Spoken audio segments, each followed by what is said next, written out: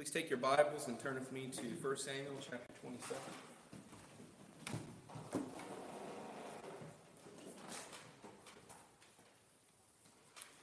We're at the section in 1 Samuel where we're basically studying narrative units, chunks, large chapters even of Scripture, and it's because that's basically the way this has been naturally divided as the Scriptures were given chapter and verse. And so it's only appropriate that we take all of this at once instead of going line by line as if it's propositional theology or even letters from a theologian or a pastor to a church, but rather these are entire stories and they're intended to be taken up as a whole.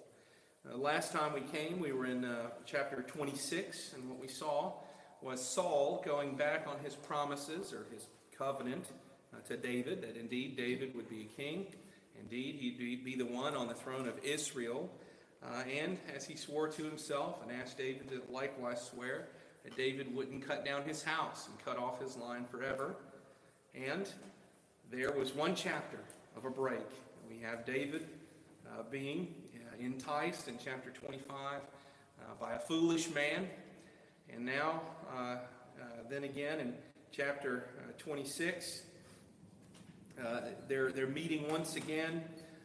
Saul has come after him, and David has relied on the Lord. Has not lifted his hand against him. Instead, he's gone into the camp. He's taken the spear, taken the jug of water from where he lay, and confronted Saul, enraged against David. And the Lord delivered David out of the hand of Saul, turning the heart of Saul to go back and to leave David as he was. And so, as we come to chapter 27, it should be a chapter of calm and peace. Instead, it's a psalm or a chapter of self-imposed exile of David acting out of his own sense of wisdom, acting for his own salvation. So let's read 1 Samuel chapter 27, and we'll study it together. Then David said in his heart, "Now I shall perish one day by the hand of Saul. There is nothing better for me than that I should escape to the land of the Philistines. Then Saul will despair of seeking me any longer within the borders of Israel, and I shall escape out of his hand." So David arose and went over, he and the 600 men who were with him, to Achish the son of Maoch, king of Gath. And David lived with Achish at Gath, he and his men, every man with his household, and David with his 2 wives, Ahinoam of Jezreel and Abigail of Carmel, Nabal's wife. And when it was told to Saul that David had fled to Gath, he no longer sought him. Then David said to Achish, "If I have found favor in your eyes, let a place be given me in one of the country towns, that I may dwell there. For why should your servant dwell in the royal city with you?" So that day Achish gave him Ziklag. Therefore Ziklag has belonged to the kings of Judah to this day. And the number of the days of David, that David lived in the country of the Philistines, was 1 year and 4 months. Now David and all his men went up and made raids against the Geshurites, the Girzites, and the Amalekites. For these were the inhabitants of the land from of old, as far as Shur to the land of Egypt.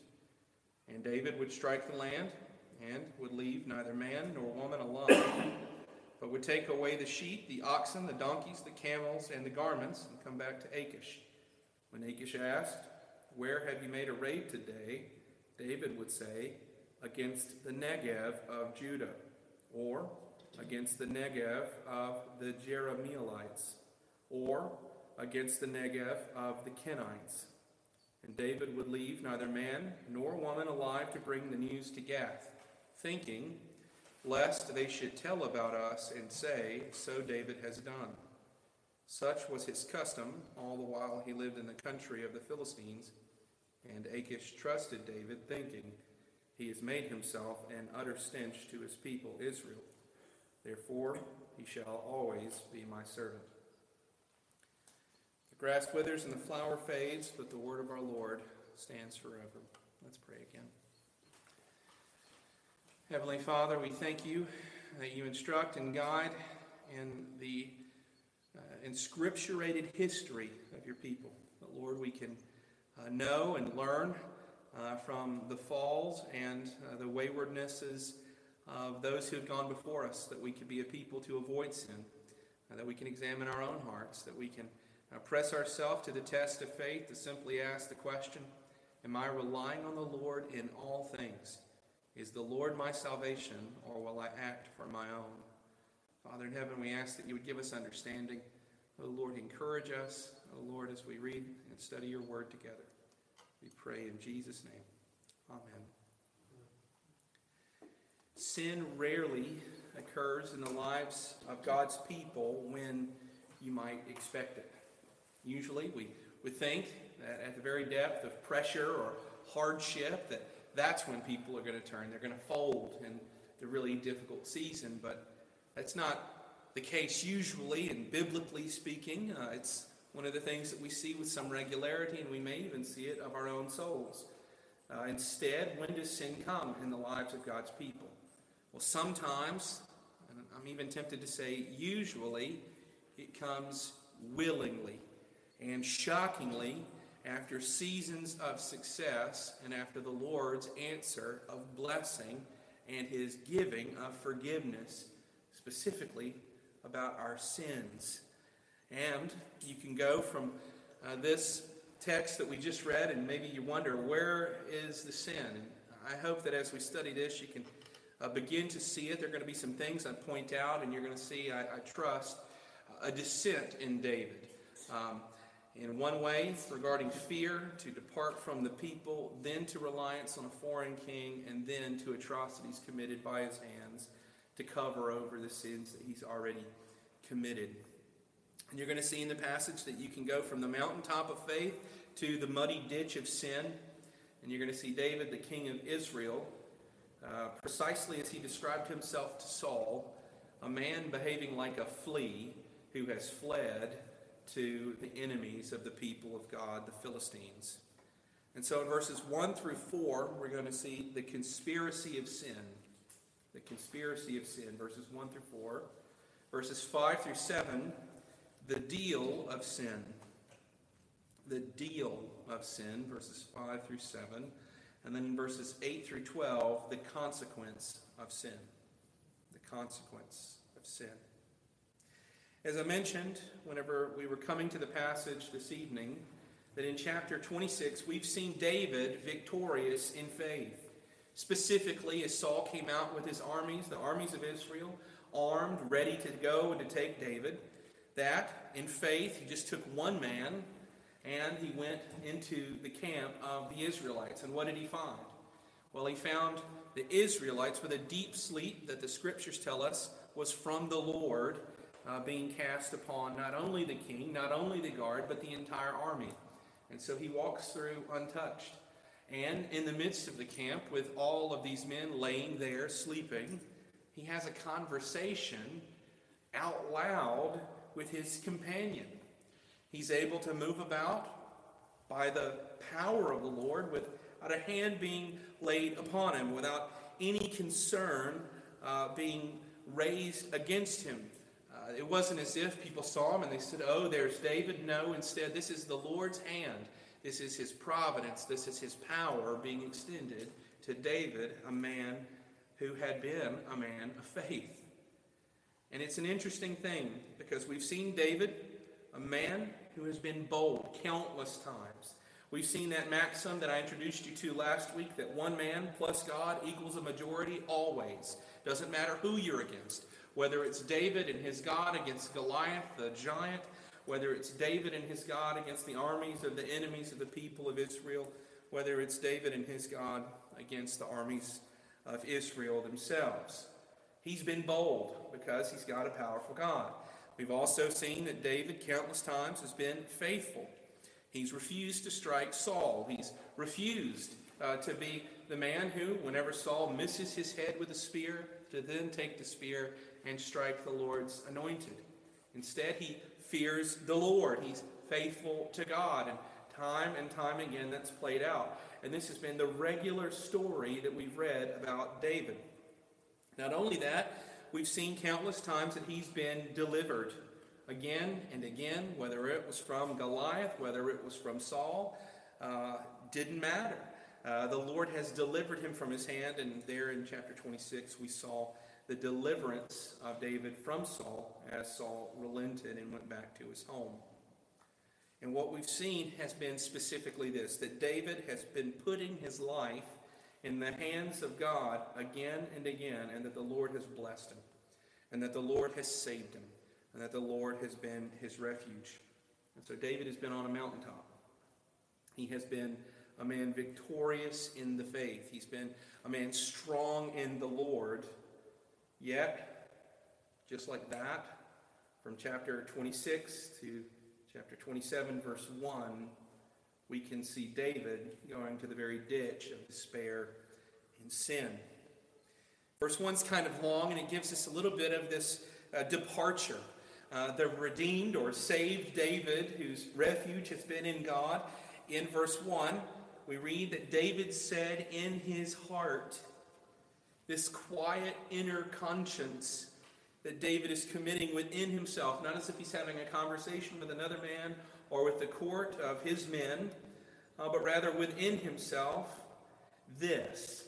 He says, now I shall perish one day at the hand of Saul. Now I shall perish one day at the hand of Saul.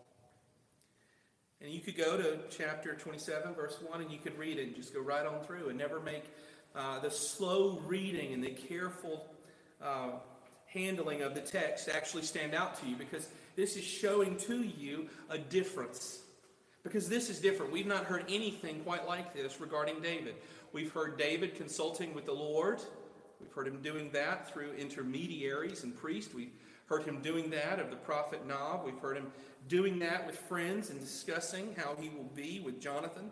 But here it's David within himself. And it's a sinner taking counsel in his own fleshly, sinful heart and the wickedness of his flesh. And do you know what happens whenever you do that? Well, the same thing that happens to me and you. The wickedness of our fleshly hearts stir us up. And it stirs him up in this circumstance to fear rather than to faith.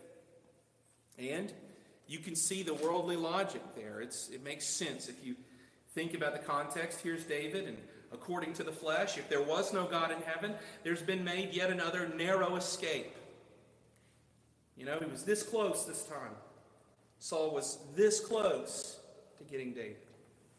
That's what the mind would say. That's what the flesh would say. But what would the eyes see? And what would reality reveal? And the hand of God actually display? And it was what? An entire army fallen fast asleep. In the depths of sleep. A supernatural hand upon them. That's been the reality.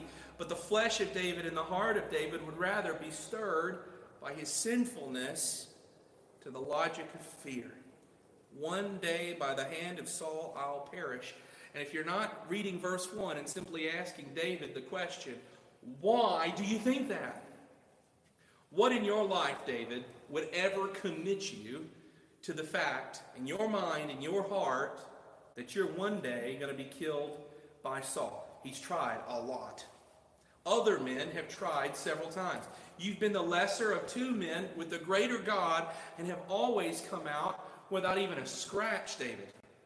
Have you noticed that we've not read of a single injury committed to David? The closest that we can come to it is David's feigning of insanity whenever he's before Achish, as he sought refuge amongst the Philistines before. Why, David? It hasn't happened yet. Nothing in heaven or on earth would commit to you except your sinful heart and its false testimony that you are in any way in danger.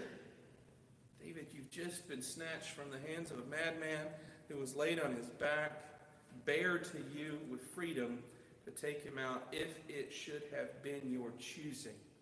Yet you refrained because of a faithful heart to the Lord. But the counsel of a sinful heart is what? It's deceptive. And it is deceptive to David. And his fear builds up in him an overwhelming testimony that all he can think and then say within himself is this: there is nothing better for me than that I should escape to the land of the Philistines. Then Saul will despair of seeking my life. And that makes plenty of sense. In fact, it's not just the biblical text, but you can read it in other ancient cultures. There's one very much more famous for it, and that is, the enemy of my enemy is my friend, right? But you got to think about who he's talking about. He's not just going to the Philistines, he's going specifically to Gath. And who has been Goliath? Goliath, the Gathite. He's the great man of Gath. He's their champion. He was their version of David. And, well, David not only killed him, but beheaded him with his own sword and took off with these crown jewels of the Philistines' army. It makes way more sense, according to the logic, not just of heaven, but also of earth, that if you're going to flee to anybody, the enemy of your enemy, this time is actually still your enemy. It's Achish. When you went before, they wouldn't even have you. And in fear of Achish, what did you do then? You clawed at the door like a fool. You writhed like a madman, and they drove you out. It's as simple as that. Why would David think, if he's not safe with Saul, that he's going to be safe with the Philistines? Yet the sinful heart testifies to him. Well, that's somebody Saul's afraid of. He's afraid he won't invade the Philistines. He won't go there. And so you can see the worldly logic. Without consideration of God or his mercy, it makes sense, even if it's sense wearing blinders, to David. And another thing I want you to see is that when the hearts of sinners conspire, they do so very quickly. Again, David's been at the very top of the mountain, the close of chapter 26. Then in verse 1 of 27, he dives headlong to the ditch of his own sin. Verse 1, he says in his own heart, now I shall perish. You go on. Verse 2, so David arose and went over with the 600 men. What's the space of time? Well, the scriptures, and here in 1 Samuel, are particularly concerned with detail. It's very careful and chronological, the way things happen. And so what's the depiction? Well, it's he had a bad feeling in his heart, a feeling of fear. He thought to himself, I'll run to the Philistines. And as soon as he possibly could, verse 2, so David arose. That's the intention of the author. So David arose, as if he'd been laying on his bed at night, and then the very first thing in the morning, in fear, he arose, he took his men, and he went. And he took all their households, because, well, who wants to be in the service of David and lose their wife, lose their children with the madman Saul? Nobody. And they go, and they run with 600 men, all their household, to Achish, the son of Maach, king of Gath. And what do we find in the text? Well, it's that sin gave David what he wanted. Sin played into the desire of the heart of David, and that was safety on David's terms. The ability not to rely on the hand of God. The ability only to see and only to plot and only to plan the thing that he needed. And so what's the depiction whenever David comes into Gath? Well, it's not just the madman David. It's David and 600. It's David and a small army. It's David and his mercenaries. It's David the warlord. It's David, well, a free ally of Achish, the Philistine, against the people of Israel. Again, sin makes sense. Sin gives people what they want. He gave David exactly what he wanted. And in the lives of God's people, how does this play out?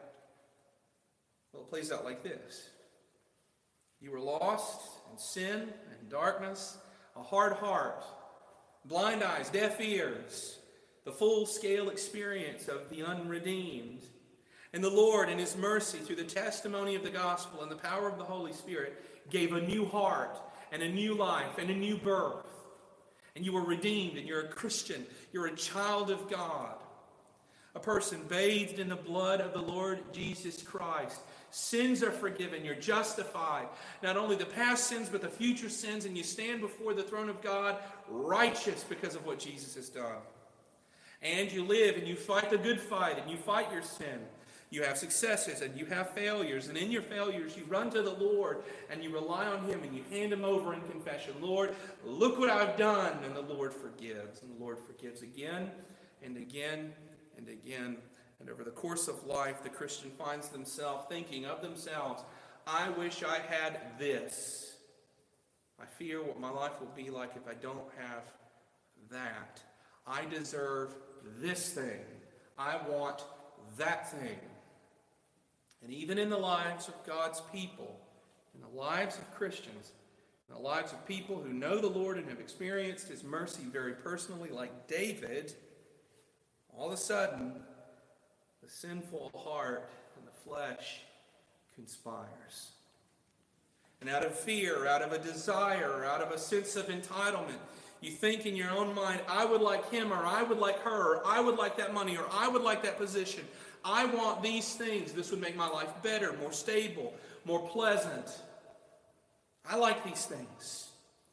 That in a moment you've forgotten the cross and you're headlong off into sin, and it doesn't take but a second and you're in it.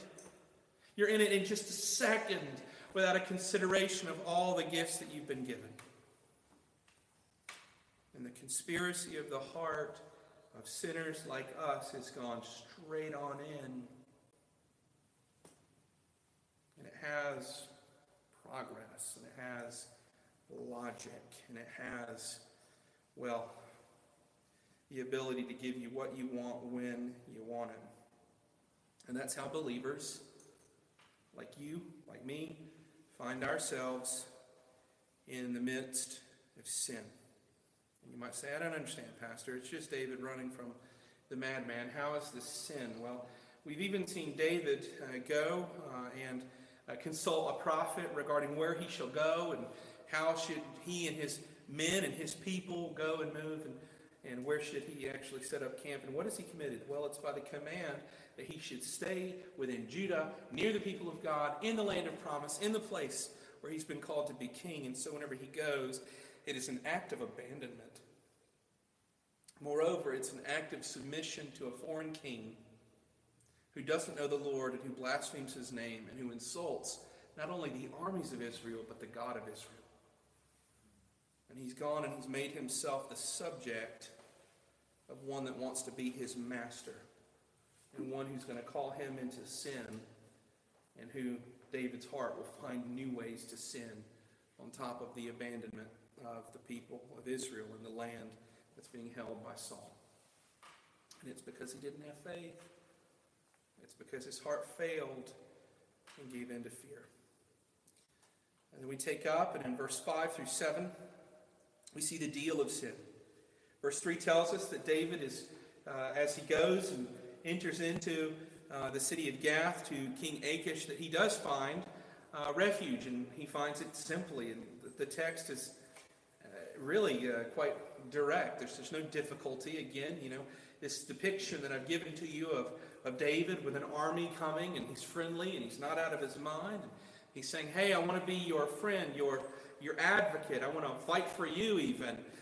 This depiction, whether it's in the mind of Achish or the heart of David, nonetheless, it's still a portion of the whole picture. And how do we know that? Well, because that's what happens. That's where you get down the road in the text that we've read. David then goes and gives himself as more than just a servant, but as a military force, a mercenary for an ungodly man. So he finds the deal that he needs. He finds the safety. He's there within the land of the Philistines. And in verse 4 we read very simply that whenever David fled to Gath, the flea who has fled, he no longer sought him. Saul left him alone. Then in verse 5, David turns to Achish, and in the midst of the safety, having gotten what he needed, that safety that he so sincerely wanted at his own hand, he asked the king, this man Achish, if I have found favor in your eyes, let a place be given to me in one of the country towns, that I may dwell there. For why should your servant dwell in the royal city with you? And so you can see this, because the depiction is a man who's been one of Saul's court, now a rising and trusted consort of the king, has been where? He's been in the palace, and he's been near the king and living with him. But for David's own mind, in his own heart, he thinks, well, I really want a town. I really want a place where I can be in charge of the thing that we're doing here. I don't want to be up under you, Achish. Why should I, your servant, can you see the difference? David the servant of Yahweh, now David the servant of Achish. Why should your servant David live in the royal city with you? And it's easy, the exchange is quick, and it seems cheap. The deal's cast. So that day, verse 6, very simply, Achish gave him Ziklag. Now, Ziklag was not a place that had no one in it. It was a place that existed prior to David's taking of it. We're not told if it's a difficult thing or if Achish just says simply, everybody move out. This now belongs to the Hebrews and the Israelites, the people of David. Nonetheless, we just read simply, therefore Ziklag has belonged to the kings of Judah to this day. A really wonderful thing that, it was held in the hand even after this time of the people of Israel. But what's the point? What am I getting to? After all, the text tells us in verse 7 that they only lived there in the country of the Philistines for a year and 4 months. And it's this, that our sin tends to grow and it tends to expand. It's not just this initial proposition to us.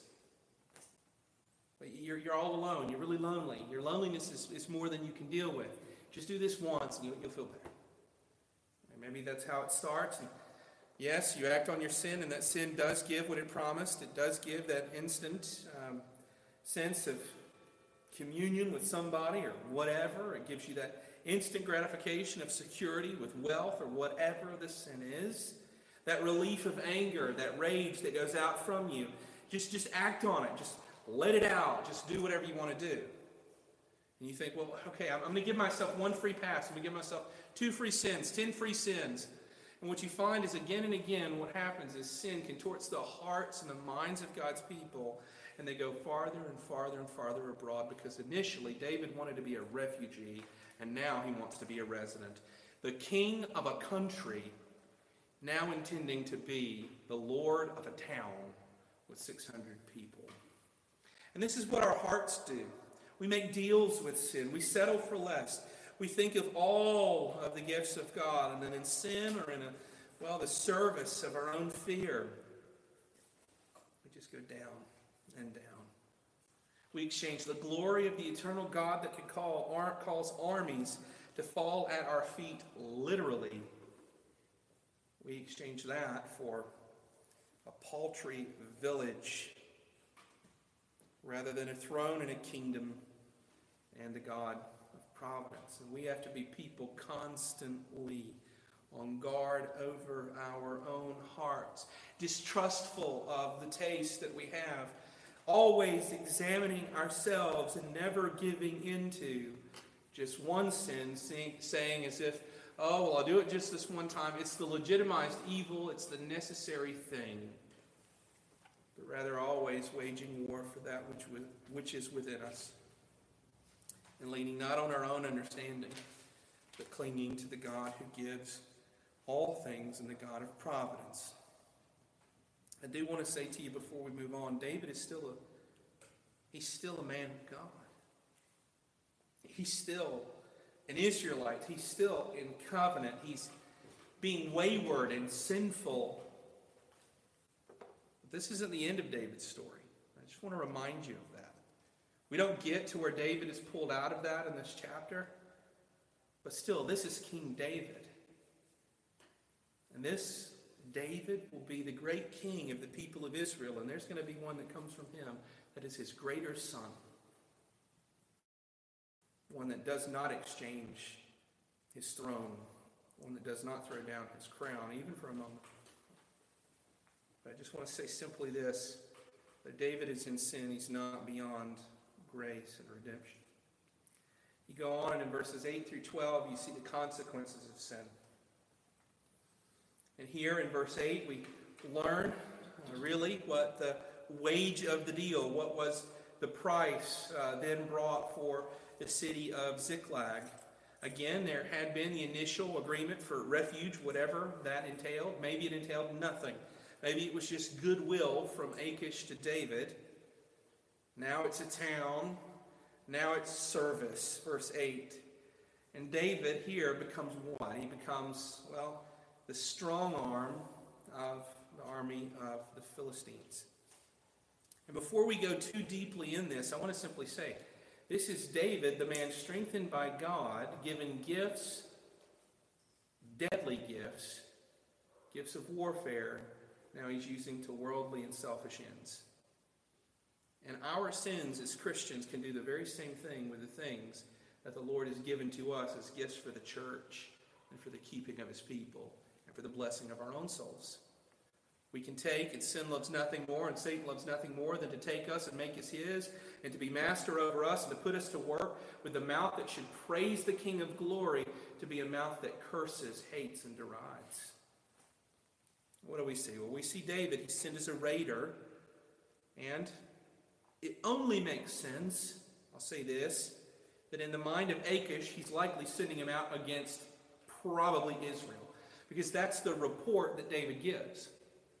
The text tells us in verse 8 that where does David go and where does he strike? Well, he, in his own heart, his own mind, praise God, he refrains from striking Israel. We're told he goes to the Geshurites, the Girzites, and the Amalekites. And then we're told, because they're small people groups, okay, and this is likely scattered villages, okay, or possibly even people who move from place to place and live in tents or something like this. We don't know totally, but they're small groups of people that the text finds the need to even tell Israelite readers that they're the people who have been in the land of the Philistines from of old. These are the people that predate the Philistines. The Philistines, history would commit to us, are a people of the sea that came east and took the land of the Philistines, people who were there even before the Israelites came into the promised land. Some of these are called Canaanites in other portions of the scriptures, but nonetheless, they're not really people of renown. They're not great military forces, and this is who David's going toward. This is not David standing against the army of the Philistines. This isn't David even standing against the Israelites. This is David raiding against villages of probably unarmed men and women. Relatively defenseless people. And he's killing whole towns and villages. That's just the straight-on testimony. It's horrible. And it's ugly. And to begin to get an idea of why he does this, the text tells us very specifically that David, in verse 11, would leave neither man nor woman alive to bring news to Gath, thinking they would then go tell about us and say, David has done so and so. So he's going and he's killing everybody. It's a total warfare against small, manageable groups of people where he's doing what? He's covering for his sin. He's there. He's putting himself in subjection to a king. He's unwilling to go against the Israelites, although he's going to lie to Achish and say, yes, I've done this. I've done this. Look, here are all the things, the camels, the goats, the garments, all the wealth. Here, I brought this to you, this tribute. Gifts to a pagan king, laying tribute before the foot of false gods. And it's just this one thing after another. The consequence of the sin, the consequence of the heart's departure from the Lord. It began here. I'm just afraid. I want refuge. I want a village. I'm your servant. I'm the long arm. I'm going to do whatever you tell me. And then David takes it on his own to expand that sin. It's not as if this is a thing pressed by Achish, but a thing that rises up within David to then be acted out. You need to understand, friends, that the Bible doesn't hide the ugly things about its people. The great characters of the Bible are there with all their warts, with no excuse, with no downplaying it, no sweeping it under the rug. It's just there. It's just in black and white. It gives you the simple account, and it is intended to shock you a bit because David is concerned that it would shock, it would possibly appall even Achish, the Philistine. And so rather than face his unwillingness to attack his own people, he attacks people completely and wipes them out. These are not raids. These are exterminations. It's a terrible thing. So the consequences of sin, and where am I going? And it's this. It's that sin grows. You can't take and deal easily with your sin. You can't just say, well, I'm afraid, and so I had a good reason, and so I did this, and so I was alone, and so I wanted this, so I wanted that money, so I needed that. I needed to pay this or pay that bill. You have to kill your sin. You can't let it stay and hang over your heart or over your life, or even for a second play into it and give yourself into a circumstance that you're comfortable with it, or you've received its gifts.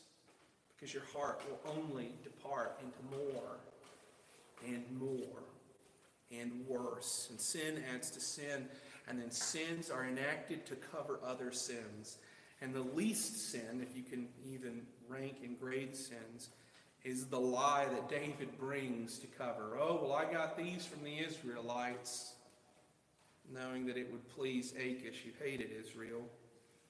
No, it's so much more than that. And so I want to say to you and to myself that we have to be people constantly in pursuit of our sins, and a people constantly in reliance upon the Lord.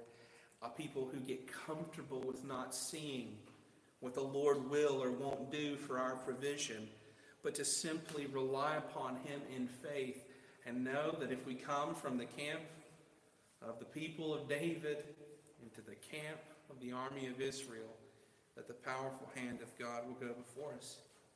We're to fear no man, no king, but the God of heaven and our King Jesus Christ, and act and live lives that are according to His words, His ways, and His commissions for holy living. And the very beginning of it is that we put sin to death. That we put sin to death. Let's pray together. Father in heaven, we thank you for your word, for its transparency and its truth. Lord, we pray that you would lay conviction upon our hearts.